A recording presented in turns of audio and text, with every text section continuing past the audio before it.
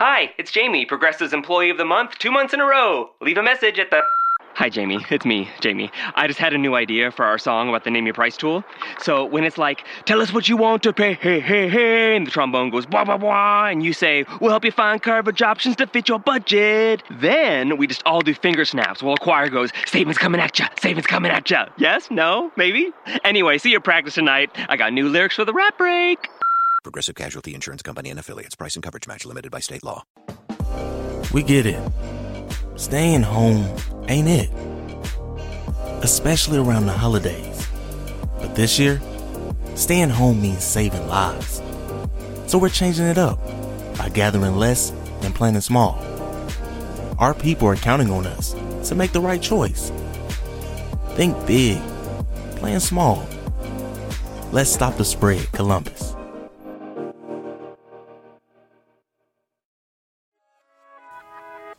You're listening to Black Girl Blueprint. Because Black girls did it first. And honestly, better. Period.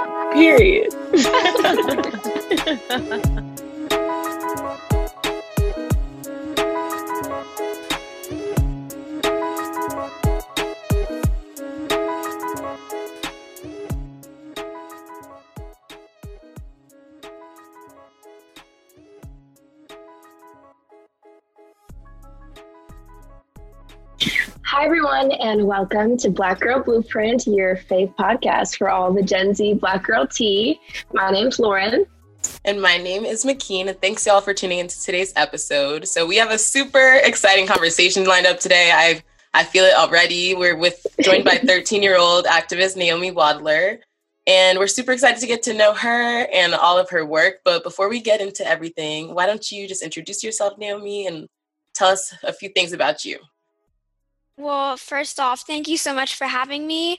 My name is Naomi. I'm 13 years old. I'm going into the 8th grade this year, and I'm a huge advocate for Black girls' issues all around, advocating for the recognition of the erasure of Black women, and really everything that relates to the violence and racially charged instances that Black women may feel less than, and really just everything that we all go through on a daily basis. I love to talk about it. I love to raise awareness about it, and I'm so excited to be here. Thank you. That was awesome, and we're so happy to have you here. Yes, exactly. Oh my gosh, like you said, McKeen, I can feel it. Today is such a great conversation lined up. But before we get into the meat of today's episode, all about your activism, let's, read the room a little bit. So McKeen, let us know what Read the Room is. What are we talking about today? Let's go. So for anyone who doesn't know, and also for Naomi, Read the Room is our segment that we open each episode with. And it's really a range of things. Sometimes we talk about pop culture happenings. Other times we talk about whatever's happening in our lives. And sometimes we just also talk about what different listeners send in. But today we really wanted to take a minute. I feel like most of us, including myself, know you for your activism and your incredible activist work. But like we said, you're at a crazy point in life. You're 13. I remember that time in my life, and there was so much happening. So we kind of just wanted to talk about you. What are some things that our audience might be surprised to know about you? What are some things that you're into, type of thing? One of the things that people should know about me is that I'm a super avid reader. I love literature, and I love all kinds of it. My first major book series that I had read was Harry Potter in the 3rd grade, and ever since then I kind of fell in love with novels, whether they're historic fiction or realistic fiction or just plain out fantasy. I fell in love with reading, and I feel like that's also what's led me to be able to get through all of my research when it comes to researching for speeches or researching for an article of my own that I'm going to write. I feel that since I've had so much exposure to the politics, political writing, op-eds, stuff like that, I have an easier time being able to research that stuff on my own and formulate my own thoughts and ideas. So I'm super grateful that my mother has always had those conversations with me and has always been very open and happy to have me exposed to that stuff, like the news. And I feel like it's so important for kids my own age and kids in general to be exposed to stuff like that so that they don't grow up and go into the world and wonder why they're not sheltered anymore and have a hard time adjusting, because there's so many issues, and there's probably going to be even more, probably not less, but even more issues by the time that I'm going to college. And so if there are other kids that happen to be, I mean, no matter what race they are, if they grow up not knowing what the world is like, it's probably going to be really hard for them to function in it. So as I said, I'm very grateful that my mom has always bought me books and has always given me an opportunity to read newspapers and watch videos on news sites and really have the chance to educate me and have me educate myself, because I know a lot of people don't have that opportunity. Period. That's so beautiful. That is. We love to hear it. What you were talking about with being an avid reader, I was literally the same way when I was your age. I wasn't a Harry Potter fan. I really never got into like the books or the movies, and I'm kind of thinking about reading them because I see all the TikToks about like Harry Potter and like Draco Malfoy stuff. But I was really into, I don't know if you ever read these, Naomi, the Percy Jackson series or like the Greek mythology ones. Did you ever check those out? All of my friends did. I remember I never got into those. I feel like I should, and you should definitely read Harry Potter. I'm thinking about it. I'm honestly thinking about getting them on iBooks. I think you should definitely read the Percy Jackson series. All of them, I think they're amazing. Don't let the movie throw you off. We don't stand the movie in this house, but yeah, definitely avid reading. I love that. And I love the way you connected it to the way it, kind of started out your activism work, but like how it led you to be, educated and to understand the world around you. I think it's so important, that you've been able to make those connections. And I think also just, like stemming back to like a little bit more about like you and your personal life. I mean, like what else, should people know about you? I know something else that a lot of people, something that I was really into your age is when I first started to get into music a little bit. I mean, the times were a little different. I don't want to come across as old, but like I would definitely be like illegally downloading things from YouTube onto my little like iPod touch. So like, for real. What kind of music are you like listening to now? Like, do you have any favorite artists, favorite genres? Like what are you listening to? I listen to a little bit of everything, whether it's pop or alternative or R&B. Music is definitely, as you said, something that I value a lot. Feel like even though I do my fair share of writing, creating a melody or a song or some form of art that people like start to, I don't know, that people fall in love with, just like we fall in love with music. I feel like that's such a superpower. Same with authors and any people that write poems. I feel that that's such the amount of capacity in your brain it must take to create something like that is mind-blowing to me. And so one of my favorite artists is SZA. Yes. I really love her and her music, and I'm still recovering from that album. From the drop, yes. And I really love her. I feel like growing up, especially when I was around my friends, because I went to a majority white school, not anymore, but when I was in elementary school, I was exposed to a lot of music through my friend, and I never really listened to a lot of Black artists that weren't rappers, because that's what Black people sung to my friends, and that's who Black people were for their entertainment. So coming into middle school, and being able to explore entire genres where Black women are taking over, and going against the stereotypes that are often assigned to Black women and Black people in general. Their music is something that's amazing, and they both really inspire me. Oh, that was great. We love SZA. Everybody, SZA, you have great taste. We can already tell. I think it was her all the time. I also think it's like amazing to think that, like you said, like they're writing these things. It's such a vulnerable art. So I think that's beautiful that you can even see that. And we don't talk about that enough. But, and also the thing you said about going to a predominantly white school, we're going to get into that because we also have been there.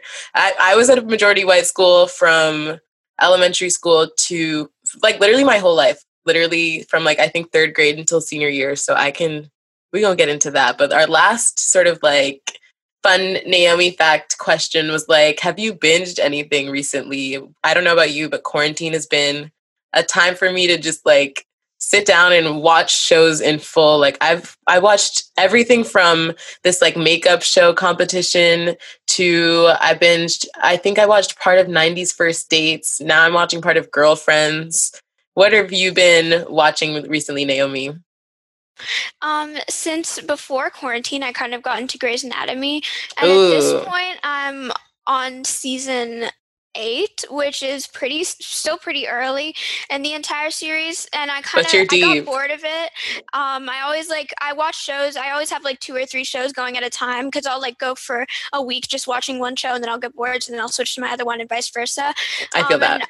Recently, I started watching The Vampire Diaries, and in the span of like a month, I'm already on the last season, and that's definitely one of my favorite shows. I feel like that's such a cliche. I remember growing up when a lot of the teenagers who are now in college were in middle school or high school, and we're talking about that show, and I don't know, being able to watch it again. I really like shows that take place in the early 2000s, because I feel like that's the shows that take place like right now that are more recent have such a different plot. I feel like technology and social media plays such a big role in a lot of the screenplays that we watch. So being able to see and watch movies and TV shows from before that was even a thing is really, really refreshing. Definitely. Those, you just called off some of the shows that I literally binged in full in like a whole week. I didn't watch the end of Grey's Anatomy because, like you said, I got kind of bored. Same. The drama got a little bit, a little bit too much. I was crying too much. I was like, everybody started dying. It was too much. I was like, no, it's not. But not Grey's Anatomy, Vampire Diaries as well. I have watched that whole thing. If you like Vampire Diaries, highly recommend the originals too. Fan all of those shows.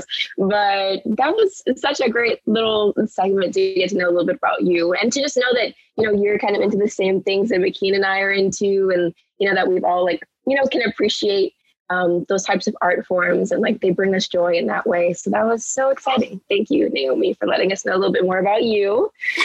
So, getting into the main topic of our conversation today, we wanted to start by talking a little bit about school, because you just started 8th grade, which must be super, super exciting. So, we know, these unprecedented times, as they called it, with the, online classes and Zoom and everything. But how has your experience been so far? And in general, with you in school, like, do you have any favorite subjects, any least favorite subjects? What's school like for you? This year is actually my first year at a new school. So going to a new school, not really knowing a lot of people, and going like online in the first place is definitely, it's made things a lot harder, like socializing or really getting to know a lot of people. And thankfully, my school has done a great job at getting us each other's contact information so we can stay in touch outside of class. But I feel that a lot of schools are going back in person, so I'd much rather be able to go back online and not be able to interact with as many people than to go back in person and put people in danger or put myself in danger. Yeah. So it's a pretty, like wearing a mask, it's a pretty small price to pay for a bigger cause. Absolutely. So as annoying as it might be, I'm grateful that the school that I'm going to now has taken our safety into consideration, because I know a lot of places in Virginia or around the world just hasn't done that kind of a job. And coming to my favorite subjects, I definitely love the subjects that require more verbal skills, so like history and English. I love those classes and they're my favorite. But then when it comes to math and science, that's a little bit harder for me. Yes, we feel that. So I have a great time. I love reading and I have a great time researching, like in those 2 subjects. But then when it comes to math in 8th grade just started to be, or science in 8th grade just started to be more about math. It used to kind of be like its own thing, and now there's formulas and all of that. So those subjects are not my favorite right now, but I feel like I've been doing a pretty good job at keeping up and doing my work. That's great. You are reminding me so much of like 8th grade is a crazy transition. I remember when I finally stepped into a science class and like we weren't learning about trees anymore, or like how to, like small little things. We were like doing equations. I was like, what is this? I've never taken notes like this in science before. But yes, I feel that. I was also a major like English, history are my favorite classes person. So I feel that 100%.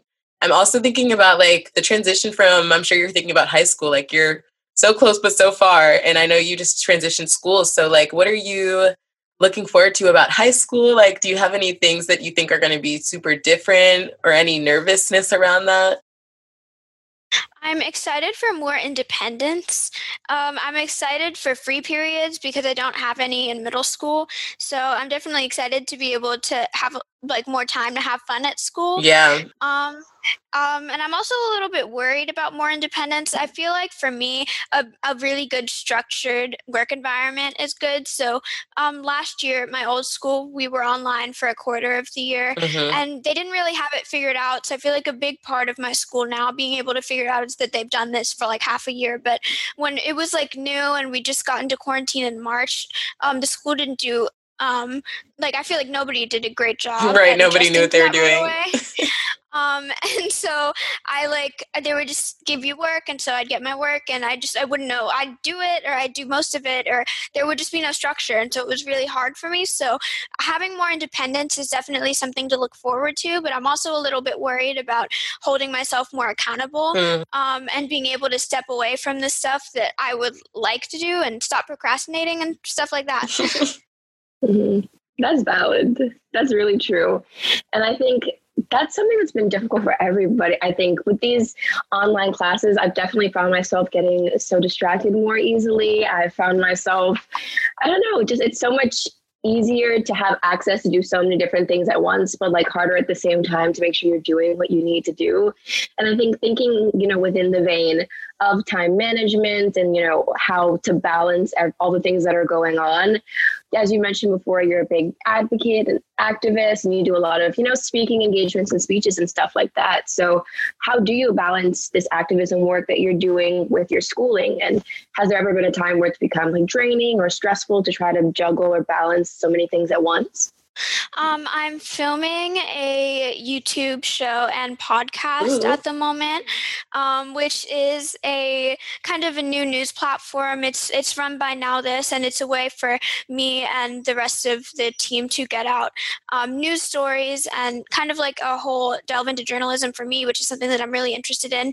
It's directed at kids my age and kids who are younger and families and how they can present the issues of today's world in a more friendly manner, considering that there are probably going to be young kids watching it as well. And so that was a little bit of a plug. But I'm also, I have to film like twice a week sometimes, and I get out of school at 4:00. I go in at 8:40. And so most of my day is online except for lunch, which is like 45 minutes.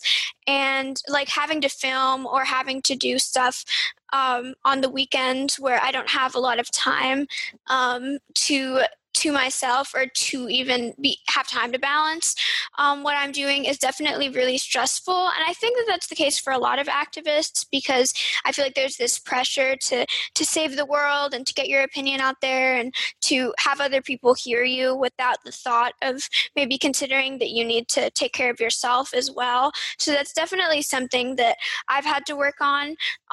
Sports is something that I use to take up some of my time to kind of get out all of that pent out aggression. What sports do you play? Sorry, I'm curious now. I've been playing tennis for 9 years, and I've been running track forever. Wow, that's amazing. You have everything. You got a whole lot of extracurriculars over there.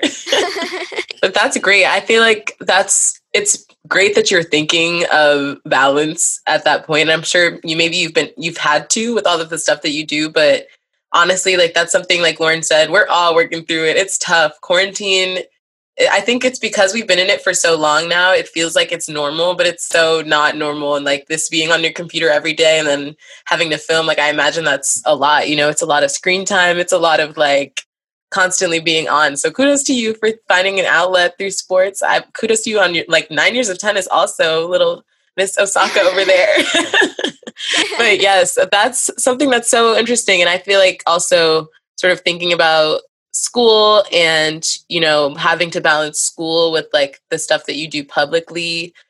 What is it like, is there any overlap? What has the response been from your peers at school to, this not newfound, but like pretty still relatively recent, like celebrity around your activism work? How's that been?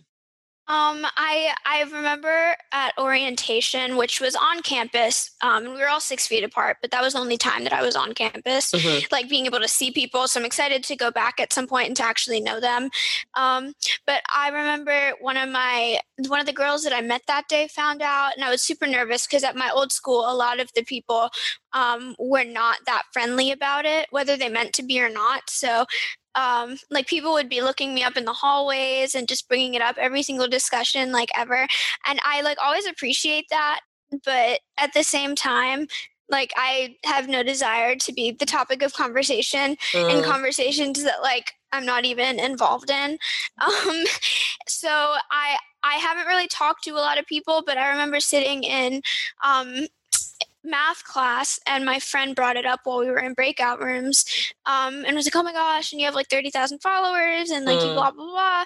And this one boy was like, okay, well we should still treat her as if she's like a normal teenager because she is. No one's ever said that. So I definitely, and the fact that everybody in the class agreed with that, I don't know, I feel like overall the school that I'm at now is just a better experience on socially, academically, and a better outlet for me to be able to talk and include my work in conversations without having any negative, like, ulterior motive that people think I have.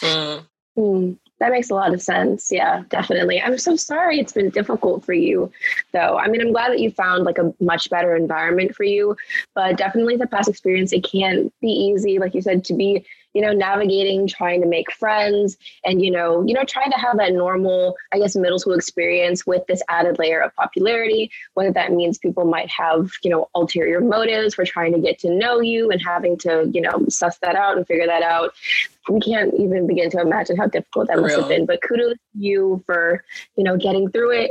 We appreciate you. We stan you.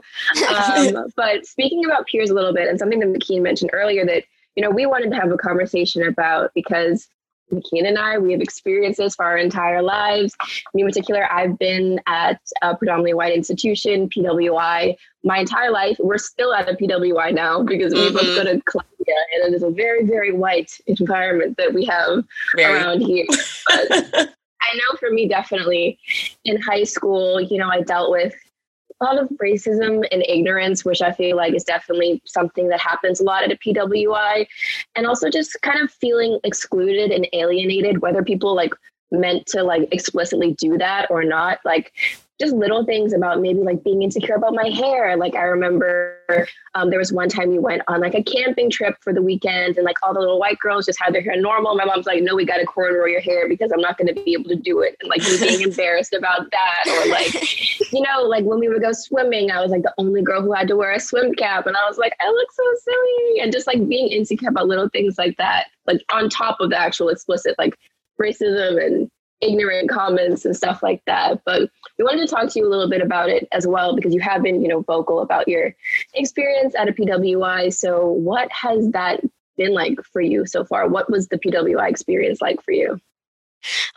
Being constantly surrounded from kindergarten to fifth grade up until middle school with so many white people was kind of the norm for me. But there's a lot of things that I look back on after going to a school that had a tremendous amount of Black teachers and teachers of color. Looking back from the environment I'm in now at that environment, I start to remember all of the things that I felt pressured to do. So I always wanted to straighten my hair. And I remember being at lunch and this girl said that her hair texture changed, and she was white, but she said it got curly over the years. So I was like, well, then maybe my hair can get straight eventually. And I was like so excited about that. And I don't know, I always wanted to fit in ways that my skin color and my hair and my appearance wouldn't allow me to. So people would like make comments about my lips or my hair, or I don't know, my eyes, which is really weird, but I have like these Ethiopian eyes and people are always like, why do they look like that? I don't know. But I don't know, it's funny to see all of those girls grow up to then want big lips and then want eyes like me. And then, so that's something that I've noticed that's kind of funny. But at the same time, being surrounded by all of those people who didn't look like me caused me to want to be them. So going to my experience at a school where every single one except for one of my teachers was a person of color, was an amazing experience, specifically at a private school, because I feel like that's not something that you would see a lot It at a private isn't. school Yeah. in DC. That's amazing. And I know I feel like I'm so grateful to have had that experience over the last 2 years. And I remember when I was in 5th grade, I wanted to go to a school where there were other smart Black girls, because I remember I was in the talented and gifted place. There were like 2 other Black girls and who I knew at the school. And none of them, no Black people were in the classes that I was in. And people would always point that out. And I don't know, I felt really out of place, even though I knew that I deserved to be there. So being able, even though I switched from there, being able to go to a new school where there were so many other Black girls specifically who I was able to talk to about these things and who I was able to connect with, and who, even though I'm at a different school now, being able to keep those friendships with them and have that experience was truly amazing for me, because I'd never had that before. And I don't know, I had a really similar experience to you, Lauren, and I'm sure you, McKean. And I don't know, I'm so glad that I had that experience, because I know a lot of people don't get to. That's amazing. I wish you lucked out finding a private school where you didn't feel isolated and felt seen both by your peers and your teachers. Is such a valuable experience and so rare. So I'm so glad that you had that. That's like such a blessing. And I'm glad that you're still able to connect with them. One thing that as we were planning for this episode, and we started talking a little bit about like sort of horror stories, if you will, that we remembered from our own times of being like the only Black girl in a class, which even up to my graduating class senior year, I was the only Black girl, which was some tea. But anyways, that's not what we're getting into. But one thing I remembered I was thinking back to middle school specifically. And back then I was attending an basically all white, all girls Quaker school for context. And I was the only Black girl in my class. And I remember finally we started talking about race in a class. And we talked about Nelson Mandela and sort of the apartheid movement in South Africa. And I remember it was in history class, and this girl, not going to name her name, but she said something like, she was like, well, yeah, Nelson Mandela led the African Americans to freedom in South Africa. And I remember I was just like, okay, how are they African American in South Africa? So I said, I was like, that doesn't make sense. So I said to her, I was like, well, you can say Black, like, that's a word that you can use, and it's an accurate descriptor. It's a more accurate descriptor than African American. And then she was like, well, and then the teacher was like, yeah, I think she just didn't want to offend anyone, like da da da da. And I was like, well, who would have been offended beyond me? Because I'm the only person of color in this room. So I have so many memories of like just having to kind of educate my peers and my teachers in a way that like, you know, is more of a burden and not really anything that any sort of 12, 13-year-old should have to bear. So we were wondering, like, especially since you were known for your activism work, were there ever any moments that you had in a class where you felt like you had to sort of educate your peers or like sort of advocate for your community? We were even talking about those moments of like getting stared at when slavery comes up and everyone's like looking at you from the front of the room. So like, did you ever have any experiences with that? I definitely had the experience of everybody looking at me when we were talking about slavery. We also had an Africa unit in 5th grade, and I was born in Ethiopia. So on top of being an African American, I was also an Ethiopian. And then everybody was like, "Oh wait, do you remember? Like, were there giraffes? Were there like no?" And I would always have to explain that I came here when I was like 6 months old, so I don't really remember. And they're like, well, why don't you have an accent? Or I also have a white mother. So having people like wonder if I'm mixed and then being like, well, look at me, first of all. Second of all, no, I'm not. And like them being like, oh, okay. And like thinking, like also being adopted is a huge part of my identity. So my early elementary school years was a lot of, well, that's not your real mom. And like, yeah, but like, where's your real parents? That was definitely really hard for me. I'm a lot more comfortable talking about that now. And I'm I'm a lot more able to have those conversations and be able to educate those people now.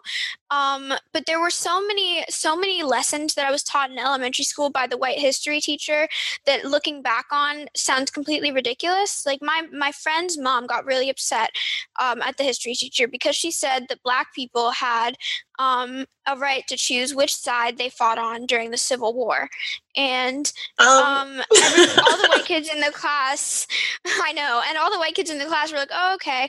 And even though my friend's mom was white, she was very educated on that. And that was not something I saw a lot at that school. So I was very, very happy. And I was also taught that the story of Pocahontas, and even though I'm not Indigenous, how she fell in love with John Smith. Yep. And that was ridiculously ridiculous. And being able to look back on all of that stuff, I mean, especially now sitting here, I can't like think about one grade where I didn't have at least 5 of those experiences. So I definitely relate to both of you when you say that there were a lot of moments where you felt out of place or like you had to educate your peers and your educators, even though that's definitely not our job. I feel like we still have to. We feel like we have to. Mm-hmm. Definitely. Especially what you were saying about the Civil War, like how in the place as an educator are you that uninformed yourself? But like, I should be surprised, but I'm not, because even thinking about, I'm not American, so I grew up in the Bahamas, and, you know, that was definitely one of the places that, you know, Christopher Columbus came and he, you know, messed everything up. But even the way that I was taught about Christopher Columbus in a country. This season, a full heart doesn't mean a full house. We're still gathering, just virtually, and we're still connecting, safely. Traditions keep us close, even when we can't be together. Think big, plan small. Let's save lives, Columbus. We get it. Staying home ain't it. Especially around the holidays. But this year, staying home means saving lives. So we're changing it up by gathering less and planning small. Our people are counting on us to make the right choice. Think big, plan small. Let's stop the spread, Columbus. That, you know, faced so many hardships because of him was in such a positive light. And thinking about, you know, I'm really happy that there was pushback in your school for it, because there was no pushback in mine. And like, I was young, I didn't know the difference. It literally wasn't even until I came to college my freshman year that I learned about all of that. And I'm like, I should have been taught about that years ago when I was, you know, in, you know, my formative years to like form that opinion. So I'm very, very, very glad that, you know, you had, I mean, I guess that one positive experience of having that person to be there to help educate. But thinking about, you know, I guess how you got started in your activism journey, we kind of wanted to know, at what point did you know that you wanted to be, quote unquote, like an activist? Like, we wanted to know, what type of role did school play in you being informed about the world? You mentioned, you know, literature and your reading, that your mom helped you to stay informed, watching the news. So what was it like in that to have to, you know, inform yourself and your own beliefs, that type of thing? Like, how did your journey get started? The thing that really kickstarted everything publicly was when I spoke at the March for Our Lives. But being able to speak there was still so much before that. The first time I ever spoke publicly was in 5th grade in February at a town hall at my local high school, where my family friend Fred Guttenberg was speaking with some of his colleagues because his daughter Jamie Guttenberg had been lost in the Parkland shooting. And I remember going and being able to see Fred and supporting him. And then there was a point where there was an open mic for questions, and I didn't necessarily ask a question, but I did go up there and just started speaking, which wasn't the best way to execute that, but it did get a lot of views and got on the news, which was crazy for me. Even if it was just the local news, because like that's always something I've always wanted to have people listen and hear my experiences. And so seeing myself when I woke up in the morning on the local MSNBC was crazy. And And then I held a walkout with all of my friends, and we added an extra minute for Cortland Arrington, a Black girl who had been shot and killed at her school in Birmingham, Alabama, and that wasn't getting any news attention or attention whatsoever. So instead of walking out for 17 minutes, we walked out for 18. That definitely set us apart from a lot of the walkouts that were happening in Virginia. And then Now This, who I'm also working with still, asked me to do an interview, and then a lot of people saw that, and then I was asked to speak at the march. I don't know. This all happened so quickly. And so there wasn't really a specific moment where I thought, well, you know what, I want to keep doing this.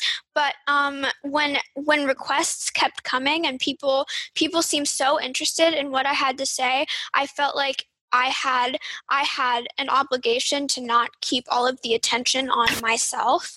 I feel like that would be completely hypocritical of me to be speaking completely on behalf of Black women, but not bringing them along with me and sharing the platform that I have with girls who need it probably a lot more than me, because I can recognize I have a lot of privilege growing up in an upper middle class neighborhood and not ever have to worry about a lot of the things that I think a lot of young Black women have to worry about. And so being able to recognize that on my part, I think it's helped me a lot, because when I was writing my speech for the March for Our Lives, I really, really wanted to talk about gun violence, because that was what everybody was talking about, and a lot of people had stories, and it took about the day before, for me to realize that that wasn't something that affected me, and that wasn't something that I really had to worry about at all during my life. And so my mom and I sat down, and she asked me what did affect me and what I could speak on in an authentic manner without coming off as not really knowing what I was talking about, and that's being a Black woman. So being able to have people encourage me and listen to me and pot ideas off of what I was saying was just an incredible experience, and it still is. And I'm so grateful for the opportunities that I've had, and I really hope to continue.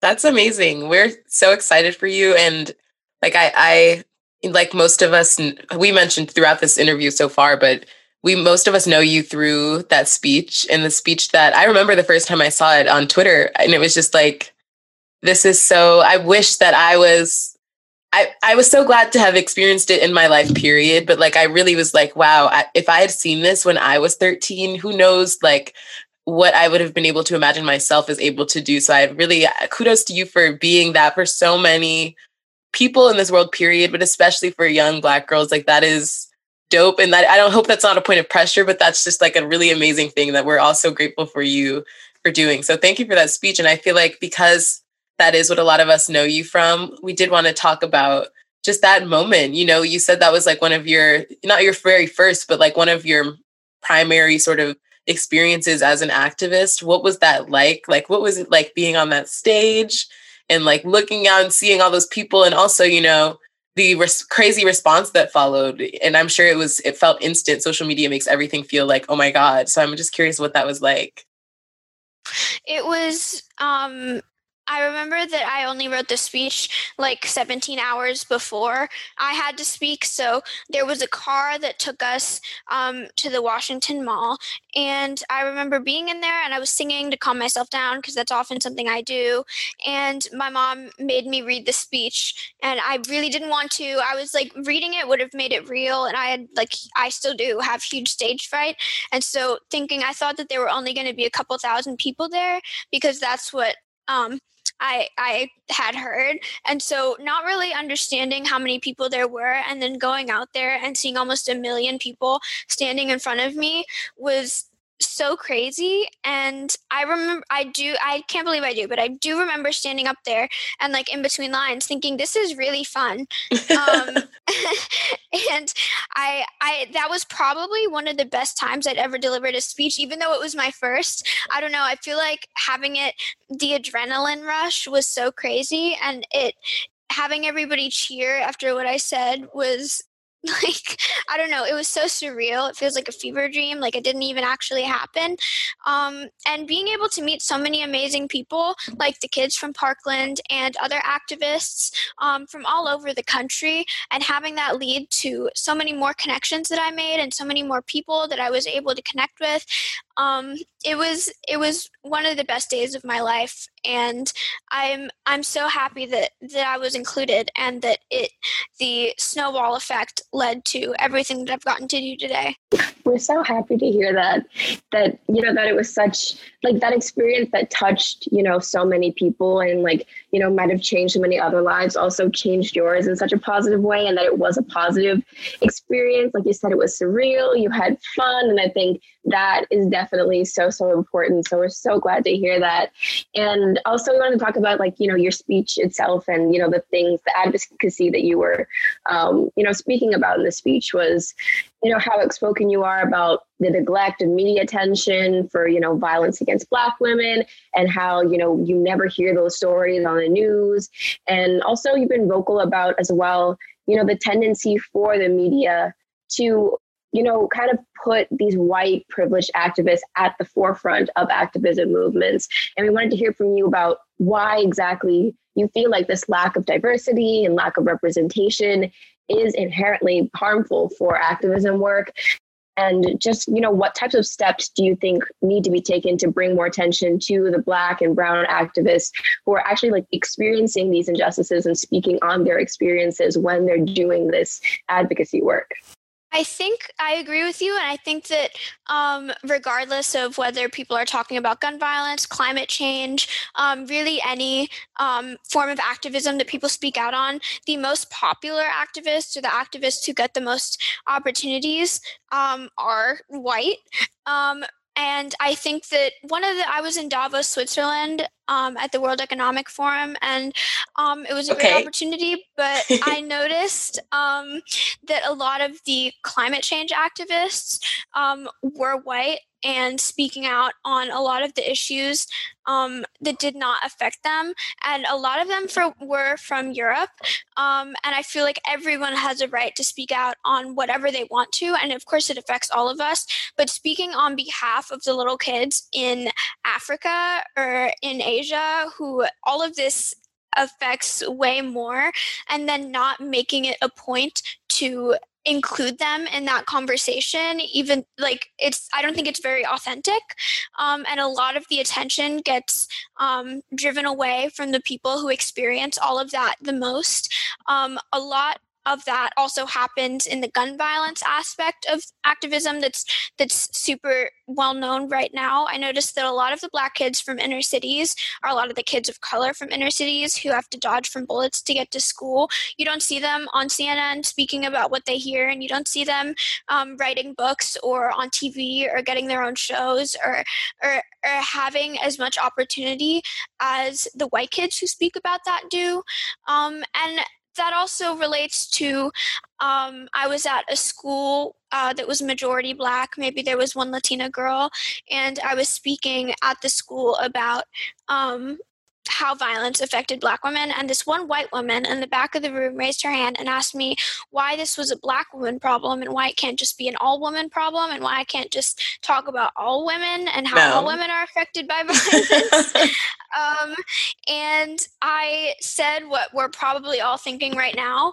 And I don't know, I think that really opened my eyes and got me to really start noticing how a lot of the privileged, wealthy, sometimes white kids get all of this media attention, whether it's at giant world leader conferences like in Davos, or it's at a small summit. You notice that there's a lot of gentrification in the activist community. And I don't know, I try my best not to name names, because that's not going to be good of me, but it's, I just said, my mom said, don't name names. But I think that we can all notice that. We understand. We hear you loud and clear. But it's such a shame when I think the beautiful part of activism that is done by people who are living the experience, yes, I believe in, perhaps it's not always fair to make those people laborers, but it's also, we know that it's going to happen anyways, kind of. If it's really going to be informed activism, you have to speak to them at some point. And why not help forefront, like why speak to them and then just go speak on your own publicly when you could sort of bring those people up with you. And I think that's a beautiful thing that you have touched on. And even earlier when you mentioned like the process of acknowledging our own privilege, I feel like even within Black activist communities, there is this question of like, because I'm Black, that I check all the boxes, you know what I mean? But acknowledging class privilege and that, and like what role it plays, I think that's really important. I think that's something we all could benefit from doing. So kudos to you for that. I also, in the past, we've heard you talk about, people seeing you as like too young to have formed these thoughts on your own, or like, I don't know, something like you're the tool of some adult somewhere, or whatever they might say. So I'm kind of curious how age has played into sort of your experience in the activist community. Have people responded to you in any particular way because of how young you are? Or do you think you've been well received? I think that it might be an easier time for an 11 or 13-year-old to be outspoken than it might have been like 10 years ago. So I'm really grateful for that. And in all the rooms with all the people that I've surrounded with myself, I do think I've been very well received.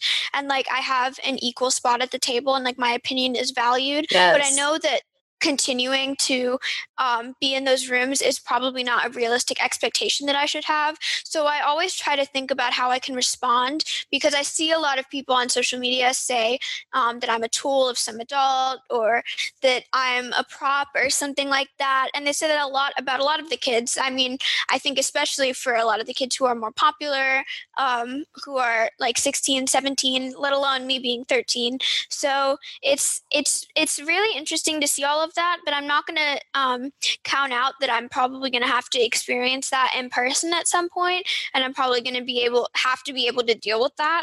So I don't know, I think it's really easy to ignore it when you have to look it up to see all of the negative thoughts, but I'm probably going to run into that, just as we're all probably going to run into that at some point. So I just have to remember to keep things civil, because backtracking, when that lady asked me that question at the school, I got very upset. And overall, I feel like I've been well received, and that people are take my opinion into account, and I'm grateful for that. Period. Definitely. Well, I personally feel like if there's really, anybody who's like showing that you're never too young to make a difference, you are definitely one of those people. So we're just so proud of you, Mickey, and I cannot stress that enough. But even like in prepping for this episode, we were like, we love her so much. We cannot wait to have this conversation, because, you're so impressive. And that's not just because of your age, but it's also just because, of how eloquent and how outspoken you are in general. And just, having that knowledge to be able to speak on these issues, the confidence to speak on these issues, it's so valuable. And we cannot stress enough how hyped we are for you. Seriously. Exactly. We wanted to also just, bring some attention, a little plug, like you said, to some projects that you're working on right now. So as you mentioned, you're the host of the newly launched show, which is Now This Kids. And also you've started your own foundation. So please, plug yourself. Tell us a little bit more about these projects. I love supporting organizations that I feel super connected to. I've always, the school that I was talking about was Washington School for Girls, which is a school that I visited many times, and I've had so many amazing conversations with all of the girls there who are a lot older than me, but so welcoming.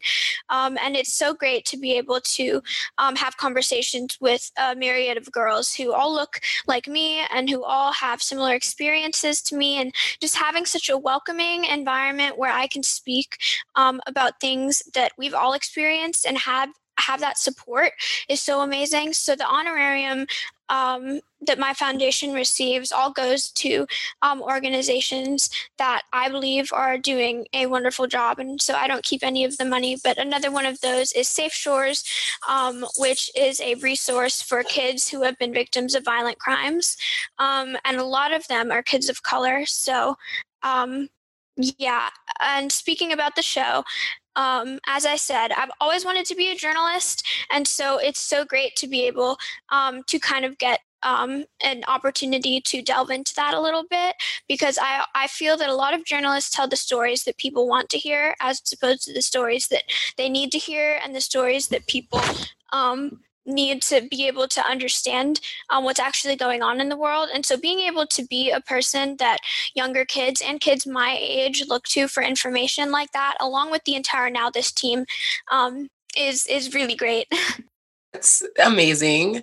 I mean, I'm so excited for you. We always do this at the end of our podcast episodes. Like, we get so hype about our guests that we're like, oh my God, we stand over here. So yes, kudos to you for that. And I'm literally after this on my way to watch all of your stuff. Like, to everyone go look up Naomi's organization, like major kudos for that. The next thing that we really wanted to talk about was, beyond your activism work, we like to sort of like, as we close the episode, look to the future.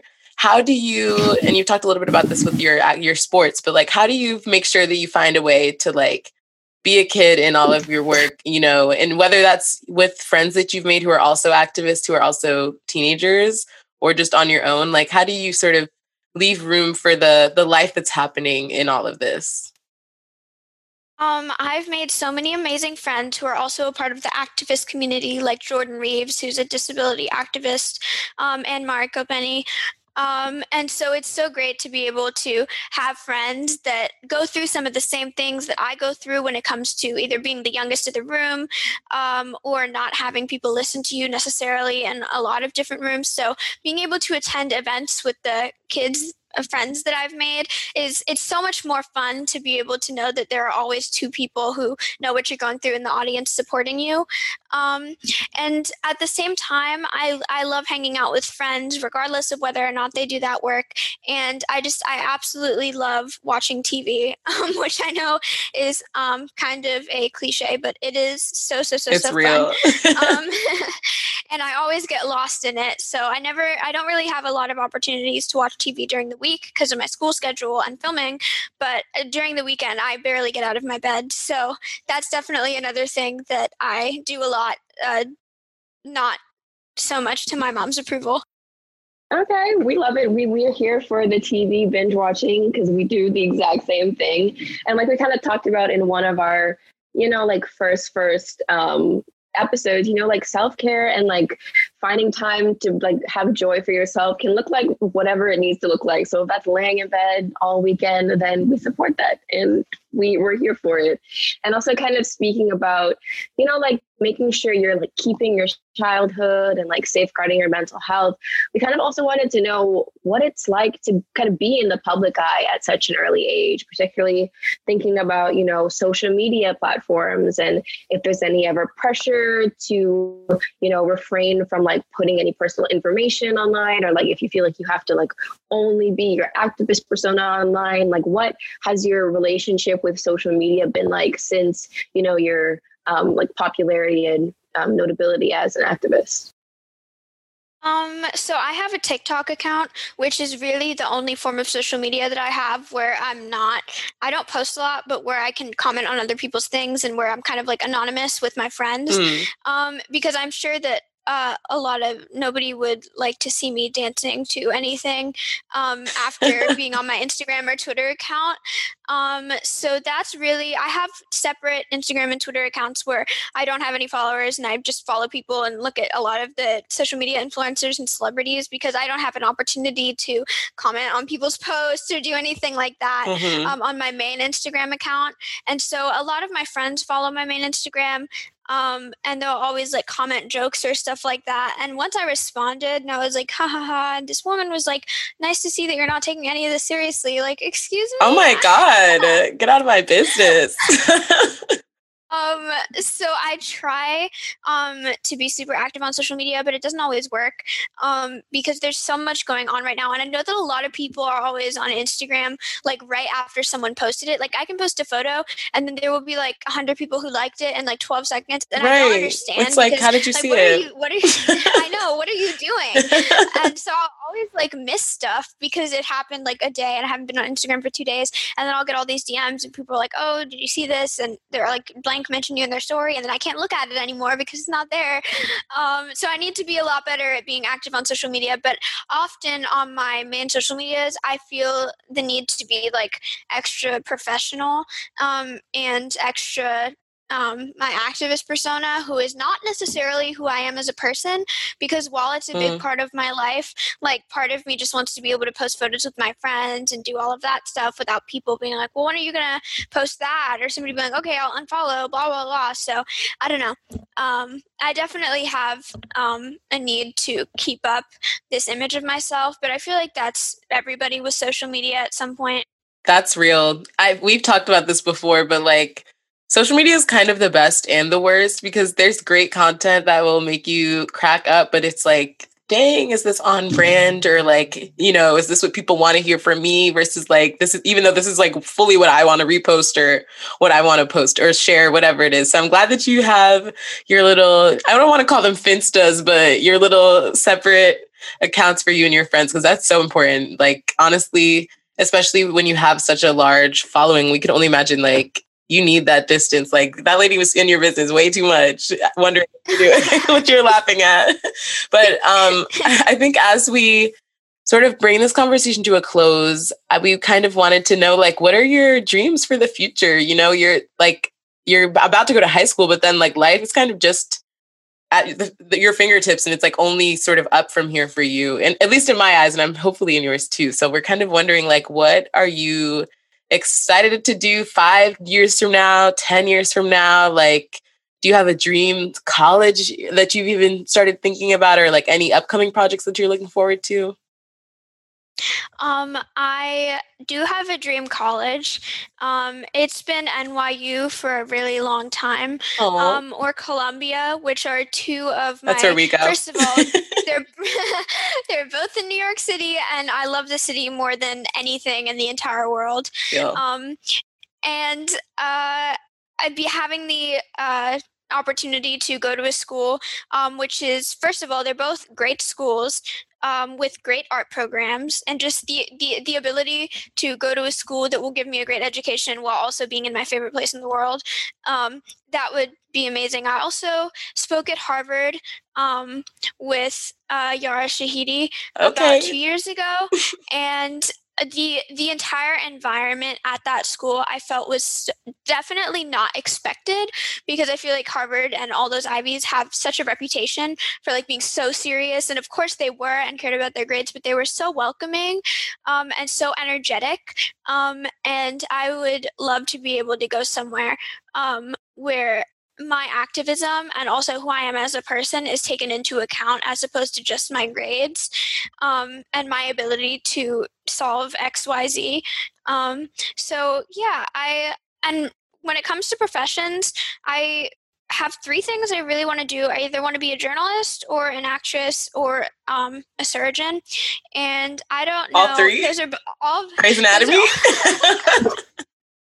Those are all so different, but every other week I choose one of the 3. So we love that. Honestly, we can personally say Columbia would be very, very, very lucky to have you. And I agree. Very. New York, my favorite place in the entire world, which is why I picked Columbia. So I feel it, everything that you just said. But kind of like what McKean was saying with the all 3, honestly, girl, do it all.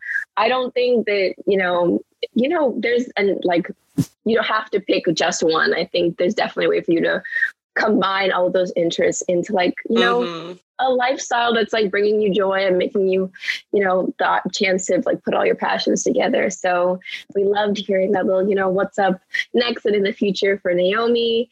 Yes, we're just so excited for you and all that you'll achieve. We believe in you.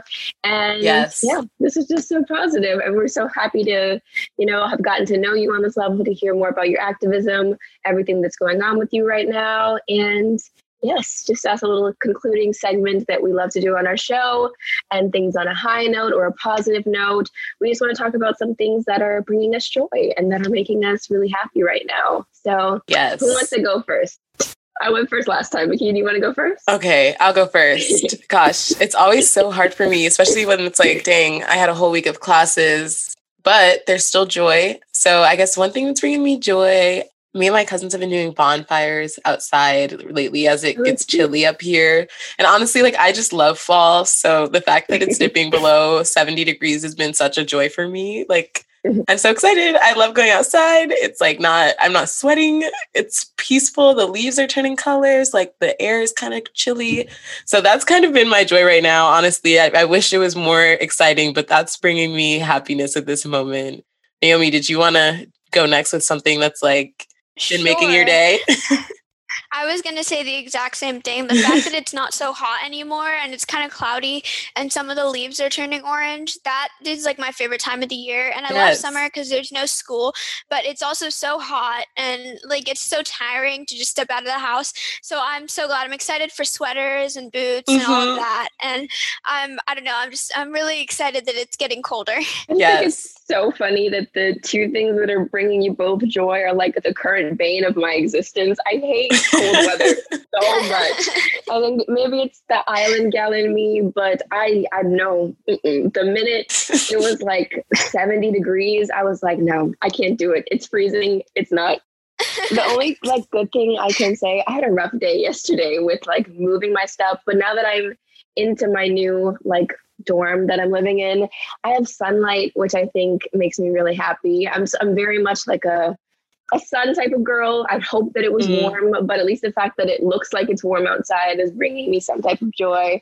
I have a cute view of like, Lowell Plaza and Columbia's, pretty campus. So that's making me happy right now. Also, like, quarantine has ended. I've been alone in a dark room for the past 2 weeks. So this sunlight is making me very, very happy and like being to go outdoors. So that's here for it. Well, yay. Okay, so that is it for today's episode. Thanks everybody who listened. Also, little Naomi, if you ever want to come visit us at Columbia whenever that reopens and want like a real tour, we got you.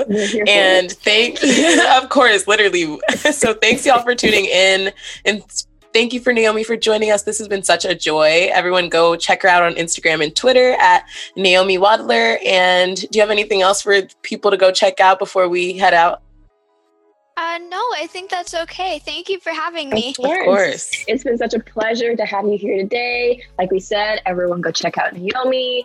Also, make sure you tune into next week's episode where McKean and I are going to be having a conversation all about body image and mental health and just, everything that there is to talk about there. So yes, we're really excited for that episode. There's a lot to unpack. There's a lot to unravel with that. So for real. And in the meantime, if you like this episode and can't wait for the next one, which we hope is the case, make sure you keep up with us on Instagram at Black Girl Blueprint, Twitter at B Girl Blueprint, and send us any questions for our Read the Room segment at blackgirlblueprint@gmail.com. And if you like this episode, let us know by subscribing and leaving us a little review. We love those. And that's all we have. Those are 5 stars. Yes. Thanks. Thank you all so much. See you next week. Bye.